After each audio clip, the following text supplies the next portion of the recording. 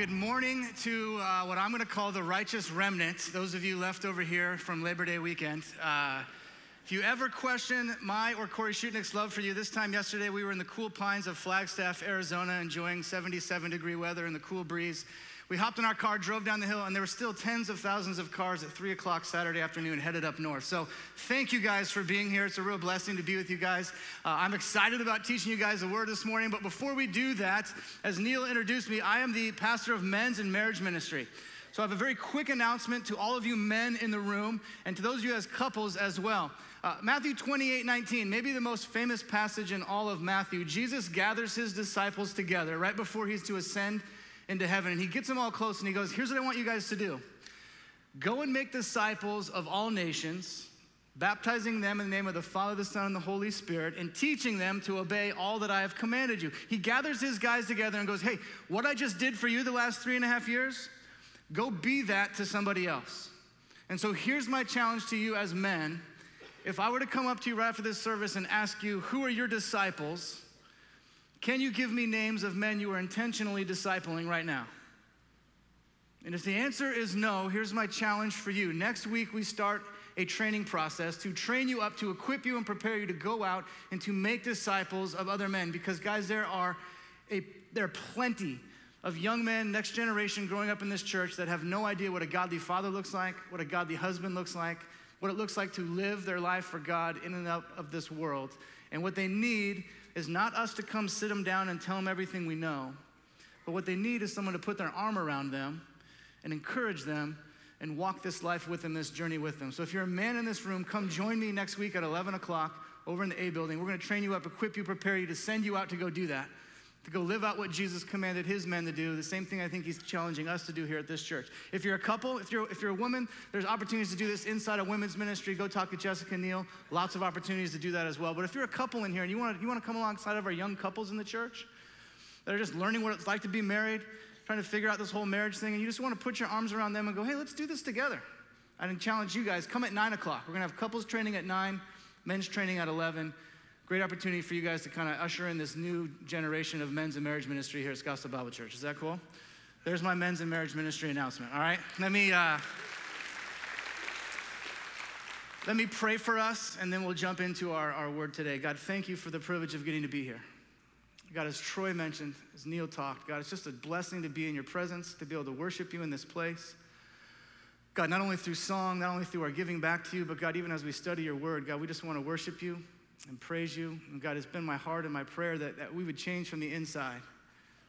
This would be an internal change, God, not just outward appearance, as you're going to tell us in a second, but God, internally we would change. It would be motivated to live our life with meaning because of what you're doing in our hearts.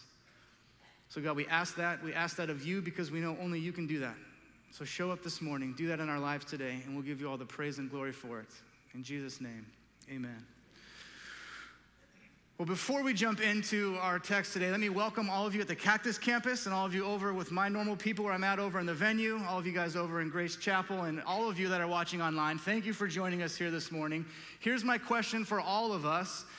Can you remember back to a time when you were 5, 6, 7, 8 years old? See if you can relate to this story with me. As a young man, a 7-year-old, I had a little brother. He's bigger than me now, but at the time, I could still take him in a fight. So we would always get into arguments. Didn't matter what it was. Video games, playing basketball, just hanging out, and he would just push buttons. Quit it. Stop it. Bam, right? The fight would ensue. We'd be wrestling around on the ground. All sorts of chaos would be going, stuff would be getting knocked over, and all of a sudden, my mom would come flying into the room, and she is a little bitty lady. She would grab us both by the arm, she'd pick us up, and she'd go, that's it, I've had it. Go to your rooms. And then the most horrifying words a 7-year-old young man could hear from his mother would come out of her mouth. Wait until your father gets home. Oh my gosh, I'll be honest with you, never was my relationship with the Lord closer than on those days. I was just on my knees praying, God, please let my dad close every deal at work today. I pray that he would hit every green light. Let his favorite song come on the radio as he pulls in the driveway.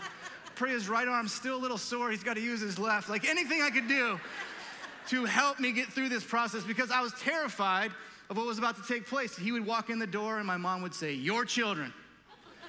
When mom doesn't claim you as your child anymore, you know you're in trouble. And so down the hall he would come the punishment would ensue. And for those next couple of months, me and my brother, we were on our best behavior because we were a little bit afraid of Dad's punishment coming back. Fear is a healthy motivator. Can't be the only motivator, though. I'm 38 years old now. I'm not afraid that my dad's going to come up here and give me a spanking anymore. Now I'm motivated by a whole different set of things. If you were here last week, you heard Jamie go on this road of we've got to get out of the mundane, we can't be fixated on the material, and we've got to find meaning and value and purpose in life. And if you're anything like me, you left here last week going, yes, that's it. Meaning in life, that's what I want. I'm going to go out and live my life with meaning. And you will yourself to do it, and you get to Shea in the 101, and somebody cuts you off, and you're like, forget it, and your flesh comes out. So what motivates us to live a life of meaning? What's going to motivate us to keep going when we get in those moments where our flesh is battling us? How can we continue to stay motivated to live our lives with meaning? I'm going to give you 4 motivators I think Paul is going to give us from 2 Corinthians chapter 5. I'm going to give them to you up front. So all of you type A's, just fill out your notes now. You feel good about yourself. You've accomplished something. Here we go. The first one is this, that we would live life with an eternal perspective. That we would have an eternal perspective. As you heard Troy just talk about, that we would live life with our eyes fixated on eternity, and we wouldn't get tripped up in the mundane and the trivial and the things of this world, but that we live with an eternal perspective. Second one is this, that we would live with a healthy fear of the Lord. That we would have a healthy fear of the Lord. We're going to talk about this in a second. Some of your eyes are going to be open to a truth that maybe you didn't know before, but Dad's coming home. And we're going to be held accountable for what we've done. That should create in us a little bit of a healthy fear of the Lord. Third one is this, that the love of Christ would control us. That's the word Paul's going to use, that the love of Christ would control us. Are we spurred on by this gospel message? Does it control our lives so that we go out and live our life with meaning because we're so in love with Jesus Christ? And then the last one is this, that we would be motivated by a love for others. That we'd be motivated by a love for others, that we would take what we hear in this place, what we get to worship God each and every week doing, and we would take that out into the world. And as you heard Jamie say, we'd get God, we'd get real, and we'd get out there and impact the world with the gospel. So those are the motivators we're going to talk about today. If you have your Bibles, flip open to 2 Corinthians chapter 5. We're going to be in 2 Corinthians all day today. So hopefully you guys brought your Bibles. If you need one, there should be some in the chairs right around you. But we're just going to do old-fashioned Bible study today. So I hope you guys are excited about that. We're going to pick it up in chapter 4, verse 16, just to kind of get some context and see how Paul kicks this whole thing off. So if you would, join me, chapter 4, verse 16 of 2 Corinthians. He starts here. So we do not lose heart. Though our outer self is wasting away, we all get that, our inner self is being renewed day by day. For this light, momentary affliction is preparing us for an eternal weight of glory beyond all comparison, as we look not to the things that are seen, but to the things that are unseen. For the things that are seen are transient, but the things that are unseen are eternal. You get what he's saying here? He's saying, look, we don't get consumed by the things that are this, he calls it this light momentary affliction. This stuff going on around us, that would not be what our eyes are fixated on, but that we'd fix our eyes on eternity, this eternal hope beyond all comparison. I don't know if your life is anything like mine, but when things are going really well with me and God, my eyes are fixed on him and we're good. But all of a sudden something wells up down here, this light momentary affliction, and my eyes glance down and wait a minute. And I become consumed by the stuff around me. Things that really I can't control, but I want to control them, and so I get filled with worry and anxiety, and I begin to stress out about all of this stuff, and I begin to lose a little bit of hope. I need to be reminded, hey, get your eyes back on eternity, because right now, not forever, but eternity is coming. Do we have our eyes fixed on eternity? Do we have an eternal perspective? Does it motivate how we live our lives? It should. We shouldn't focus on the things that are transient. We should be fixated on our eternal perspective in Jesus Christ and all the hope that we have. We're going to talk more about that in just a second. Here's my best illustration I could give you to point this out. About 10 years ago, we took my oldest 2 daughters, they were 7 and 5 at the time, to Disneyland. Just the perfect time to take them to Disneyland. I was taking Cinderella and Belle. They were all decked out in their dresses. They had their little tiaras on. We pull into the Disneyland parking lot. We park in the Mickey and Friends parking lot. We take a little escalator down. We hop on the tram. The guy's voice, hello, welcome to Disneyland. Hola, buen bonitos Disneyland, right? And we hop on the tram and off we go. And it's Disney. Everything Disney does, they do with excellence. So even the back roads of Disneyland are awesome. There's trees that are shaped like animals and the music's playing. And we pull up to Disneyland. Downtown Disney's right here. You can see the gates of Disneyland over here, the little train going over top. You can see Mickey's face and all the plants and flowers right there. You can hear the music. Everyone piles off the tram. And my daughter just puts her hand on my leg and goes, "Daddy, can we ride this ride again?" And I just looked at my sweet baby girl and I went, oh my gosh. If you only knew the fun, the glory, the wonder, the awe that awaits you beyond those gates, you could not wait to get off this tram like everyone else that just got in line ahead of us, and we would be up there. But you think this is fun. Wait till you get in there. Guys, some of us, we're that way. We're riding the tram just around the parking lot, and God's got eternity waiting for us. This eternal place that he just wants to go, look, be blessed by this. Be excited for this. Live with this in mind. It's why Jesus in John 14 would look at his guys. They're all discouraged. He just told them, hey, one of you is going to betray me. I'm going to be killed. And they're all disheartened. Jesus says, don't lose heart. I'm going to prepare a place for you. In my Father's house, there are many rooms. If I go prepare a place for you, I'm going to come back and get you. He's trying to encourage them in their discouragement on eternity, by eternity. We should be motivated by an eternal perspective. Do we have hope? We're going to hear in a second, we have a hope that this world can't offer, that this world doesn't have, and it's eternity. Be motivated by an eternal perspective. Here he goes, chapter 5, verse 1. For we know that if the tent that is our earthly home, that's our body, is destroyed, we have a building from God, a house not made with hands, eternal in the heavens. For in this tent we groan, longing to put on our heavenly dwelling. There's a tension here, right? We long to be with eternity, but we're still here on earth because God's not done with us yet. If indeed by putting it on we may not be found naked, for while we are still in this tent we groan, being burdened, not that we be unclothed, but that we be further clothed, so that what is mortal may be swallowed up by life. He who has prepared us for this very thing is God, who has given us the Spirit as a guarantee. Circle that word guarantee. Let me key off on that a little bit. It's the same word he uses in Ephesians 1 when it talks about you receive the Holy Spirit as a guarantee. Here's what I need us to get before we get to verse 10. If you've placed your faith in Jesus Christ, here's what I mean by that. You've identified the fact that you're a sinner, you're not perfect. And you believe Jesus Christ was the Son of God, that he died on a cross for your sins, and that he was raised 3 days later. Then you've placed your faith in Christ. You are now guaranteed eternity because of what God has done in your life. This is what Tom Schrader tells us over and over and over again, right? You are good because of what God did, not because of what you do. So this whole theology mindset out there of like, if your good outweighs your bad at the end of all things, then you're in. And if your bad outweighs the good, then you're out. That's just not true. If you've placed your faith in Christ, you are guaranteed eternity. That should give us courage. It gave Paul courage. Look what he says in the very next verse. So we are always of good courage. We know that while we are at home in this body, we are away from the Lord, for we walk by faith, not by sight. Here it is again. We aren't consumed by the stuff around us. That's sight. That's transient stuff. Don't be consumed by this light momentary affliction. Here's what Paul is not saying, though, and here's what I hope you don't hear me saying.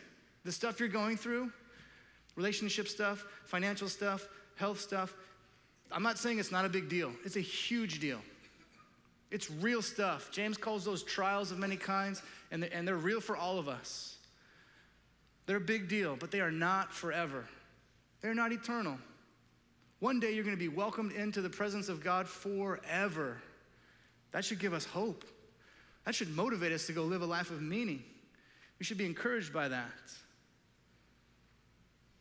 Here we go, verse 8. So we are of good courage. We'd rather be away from the body and at home with the Lord. Verse 9. So whether we are at home or away, we make it our aim to please him. We make it our goal, our ambition to please the Lord. You want to know what the meaning of life is? That's it. Live your life to please the Lord. God wrote a book several years ago, made a bunch of money, essentially saying this. You know what the purpose of life is? Bring glory and honor to your heavenly Father. Go live your life to please the Lord. That's the meaning Jamie talks about, that we would live our life to please God, that we would make it our aim, our goal, our ambition to please the Lord. So here's the question I've had to ask myself that I will ask you. If you look at the last week of your life, let's just take the last week. Have you made it your goal, your ambition to please the Lord? Has it been your goal to please the Lord? I'd love to get up here and tell you mine was. I did it. There were plenty of times where I made it my goal, my ambition to please myself.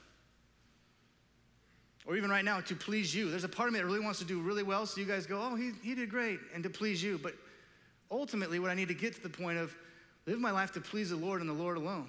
Because he's the only one that matters in the end, right? Do you make it your goal? Do you make it your ambition to please the Lord?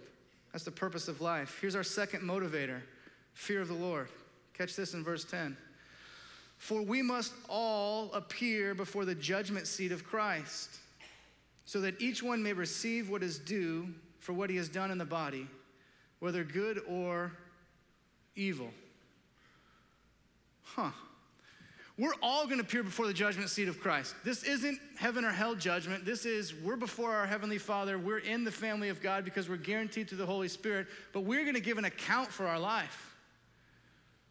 We're going to be rewarded. Read 1 Corinthians 3. We're going to be rewarded for the good that we've done.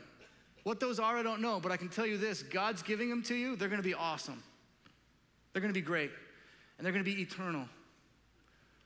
You're going to be rewarded for the good, but we're also going to receive something for the evil that we've done. This is a little bit of dad's coming home. This should well up in some of us a certain healthy sense of fear. Because there's been times in my life where I've kind of abused the grace of God. Maybe you're like me. Hey, God's going to forgive me, so here I go. God, forgive me, thanks. Hey, God, forgive me, thanks. And just keep going. I'm forgiven. Absolutely, I'm forgiven. Will I get heaven? Absolutely, I will, because I have the Spirit as a guarantee. But there's still going to be a moment where I kneel before my Savior, and I'm going to be held accountable for what I've done. That should well up a certain sense of fear. 1 John 2:28 says, abide in Christ so that when he appears, we may not shrink back in shame at his coming.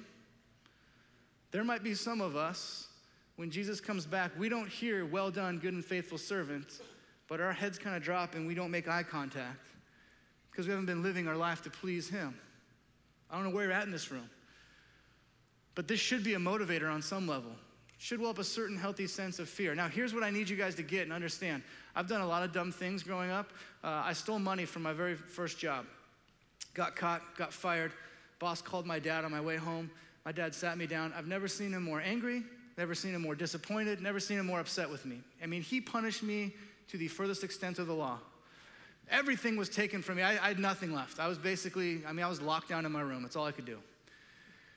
As angry, as disappointed, as frustrated as my dad was at me in that moment, never once for a second did I question whether or not I was still a part of the family or whether or not I was still loved by my father. I knew both of those things for sure. But I still felt the full weight of his punishment. Guys, that's what I think this is talking about.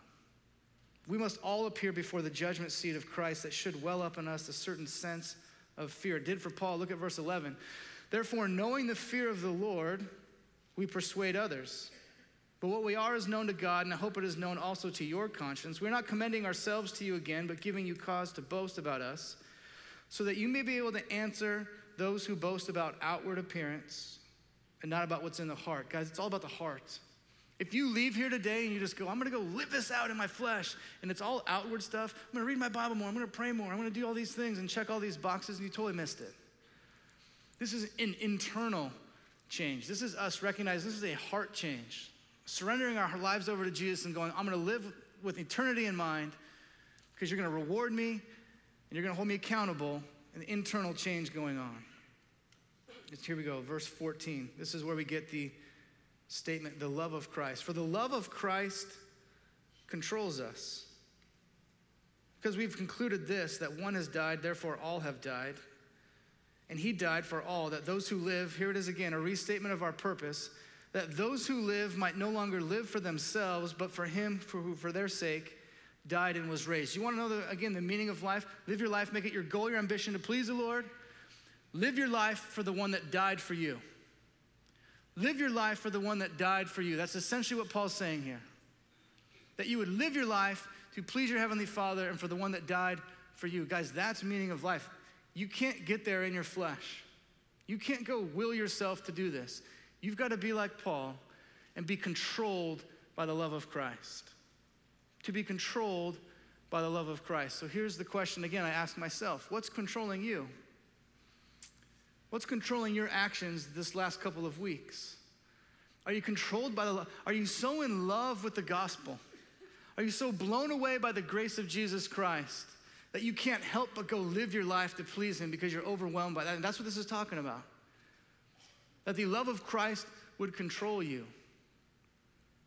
Again, total transparency, honesty up here. There's plenty of times where I'm controlled by the love of Kevin. I'm controlled by the love of myself. I'll make decisions based on what's easiest or best for me. That's not what he's asking us to do here. He's asking us to be controlled by our love of Christ because we're so overwhelmed by the gospel. So here's my challenge to you. If this gospel message, if this hope of Jesus Christ, if the fact that Jesus has died for you and come back and that you've got eternity waiting for you and he's forgiven you now, if all of that is just kind of like, yeah, what else you got? I've heard that before.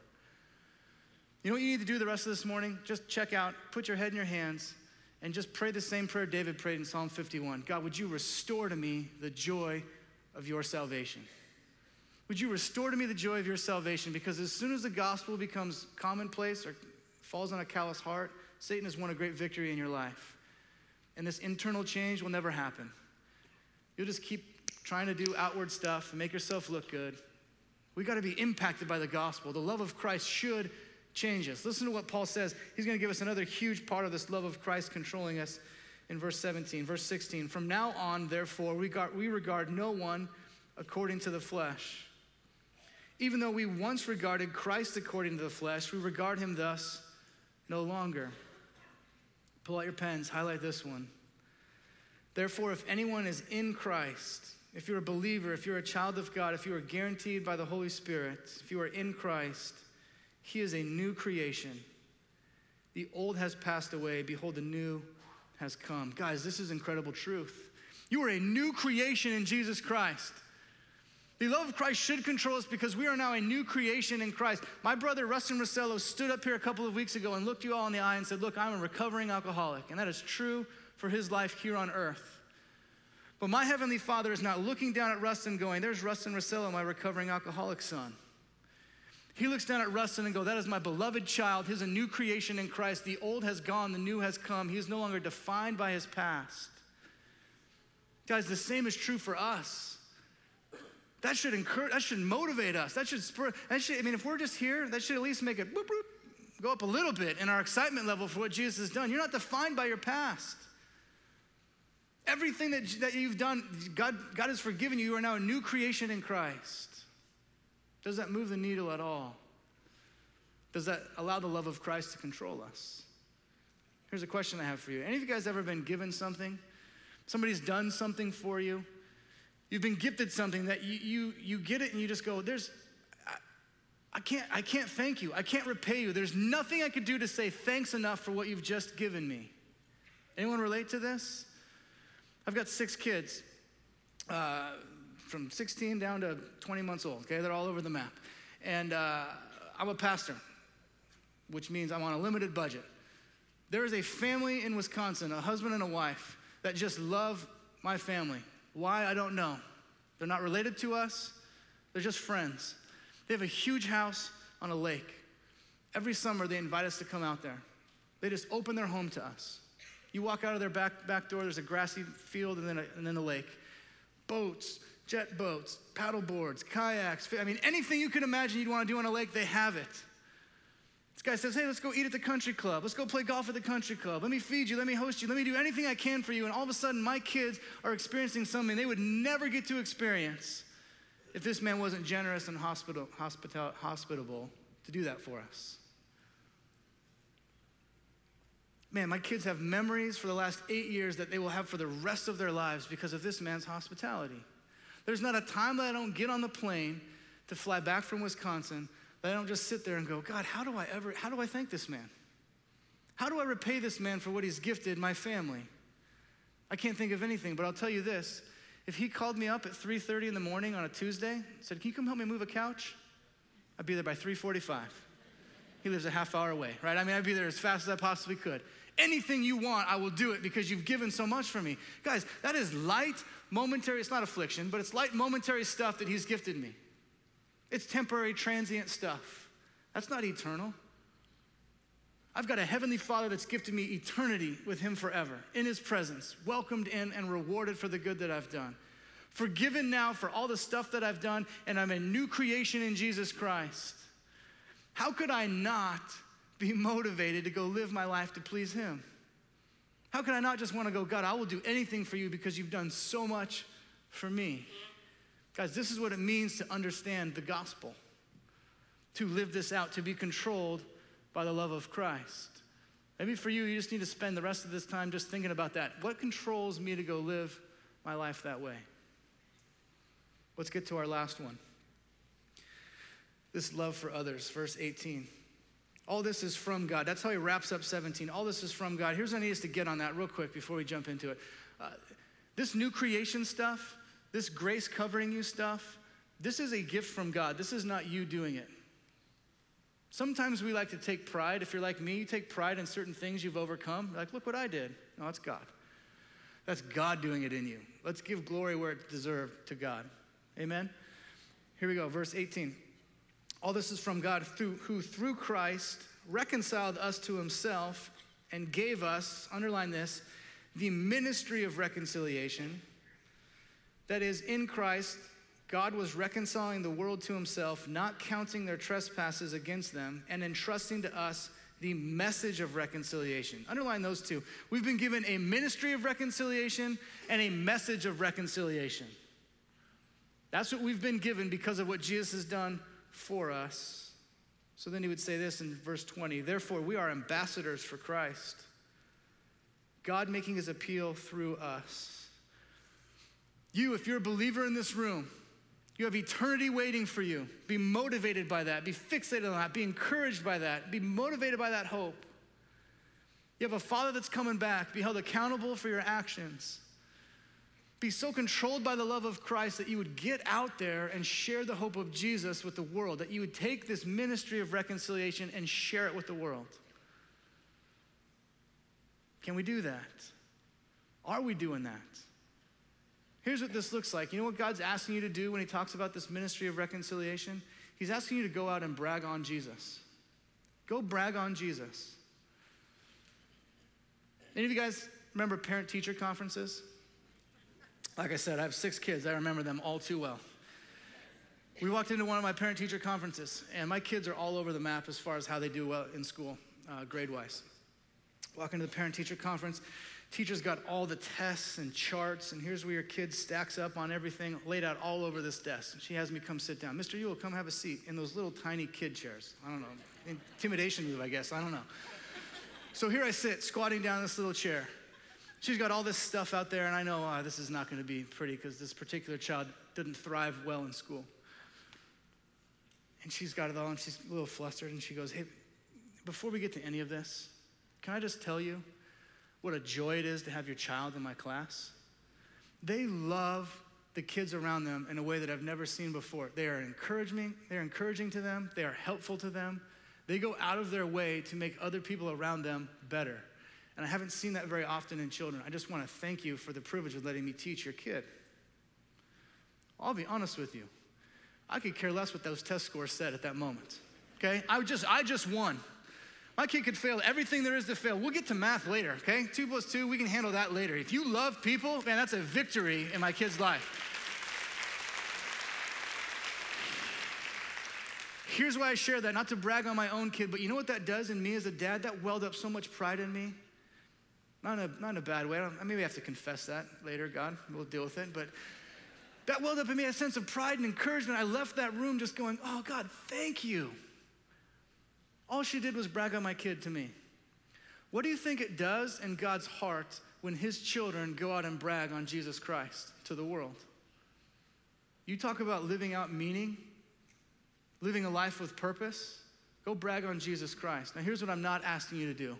Don't go take your friend to coffee, sit him down and go, hey, my pastor said I need to talk to you about Jesus. So I'm here to talk to you about Jesus, right? No, that's not all what I'm talking about. Here's what this looks like though, that you'd be so controlled by the love of Christ, that you'd be overwhelmed by eternity, that you'd be overwhelmed by the fact that your Father's gonna bless you and gift you things based on how you live this life, that you would go out and someone would say, hey, how you doing? Man, let me tell you how awesome I am doing today.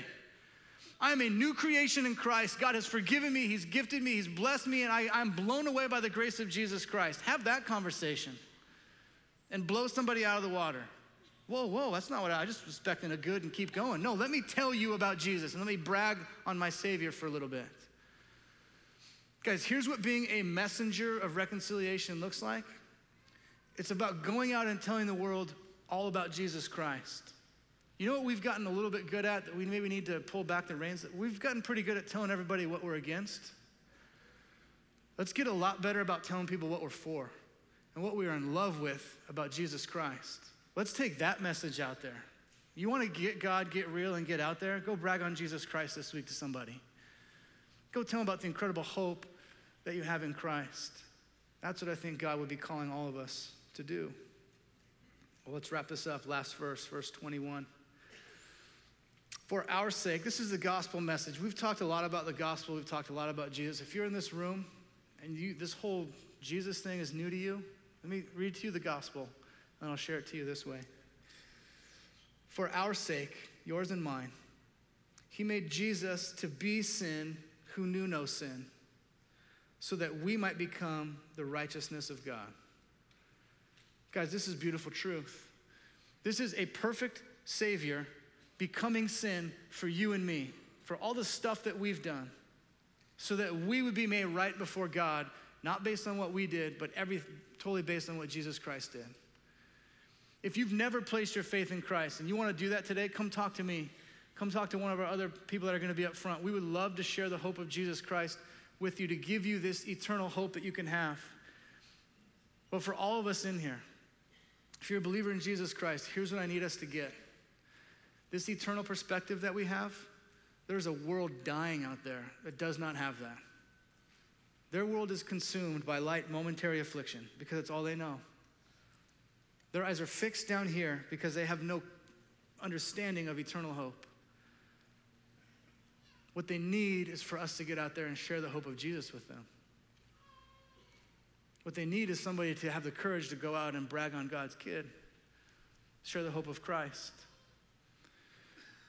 So let me do this. Let me have you guys bow your head, close your eyes. I'll leave you with just a couple of things to think about quietly. Then I'll pray, and we're going to celebrate communion together. And what better time to celebrate communion than just to remember what Jesus did for us on the cross. But I want to give you some time just to sit and process some of this stuff, just quietly right where you're at. If this is weird for you, it's only a couple minutes. I'm sorry. But with your head bowed and your eyes closed, here's what I want to ask you. We're pulling ourselves from the mundane. We're not going to be consumed by the material. We want to find meaning and purpose and value in this life, pleasing the Lord. What's your motivation? What drives you to do what you do? Are you impacted at all by eternity? Maybe if you are, you just need to sit and thank God for that. Maybe this whole fear of the Lord thing is new to you and you've been abusing God's grace for quite a while and you just need to stop and repent and own it and say, God, I'm changing this morning. For all of us, man, my hope and my prayer is that we would live our lives controlled by the love of Christ because we are so overwhelmed by his gospel. And maybe for you, you just need to stop for a second and think about that. And then finally, the last one, maybe somebody's face is popping in your head right now that you just need to go brag on Jesus to. Maybe you would just take this week and you just pray for right now for God to give you an opportunity to do that. I'm going to give you a second just to think about those 4 things, and then I'll pray for us, and then we'll celebrate communion together.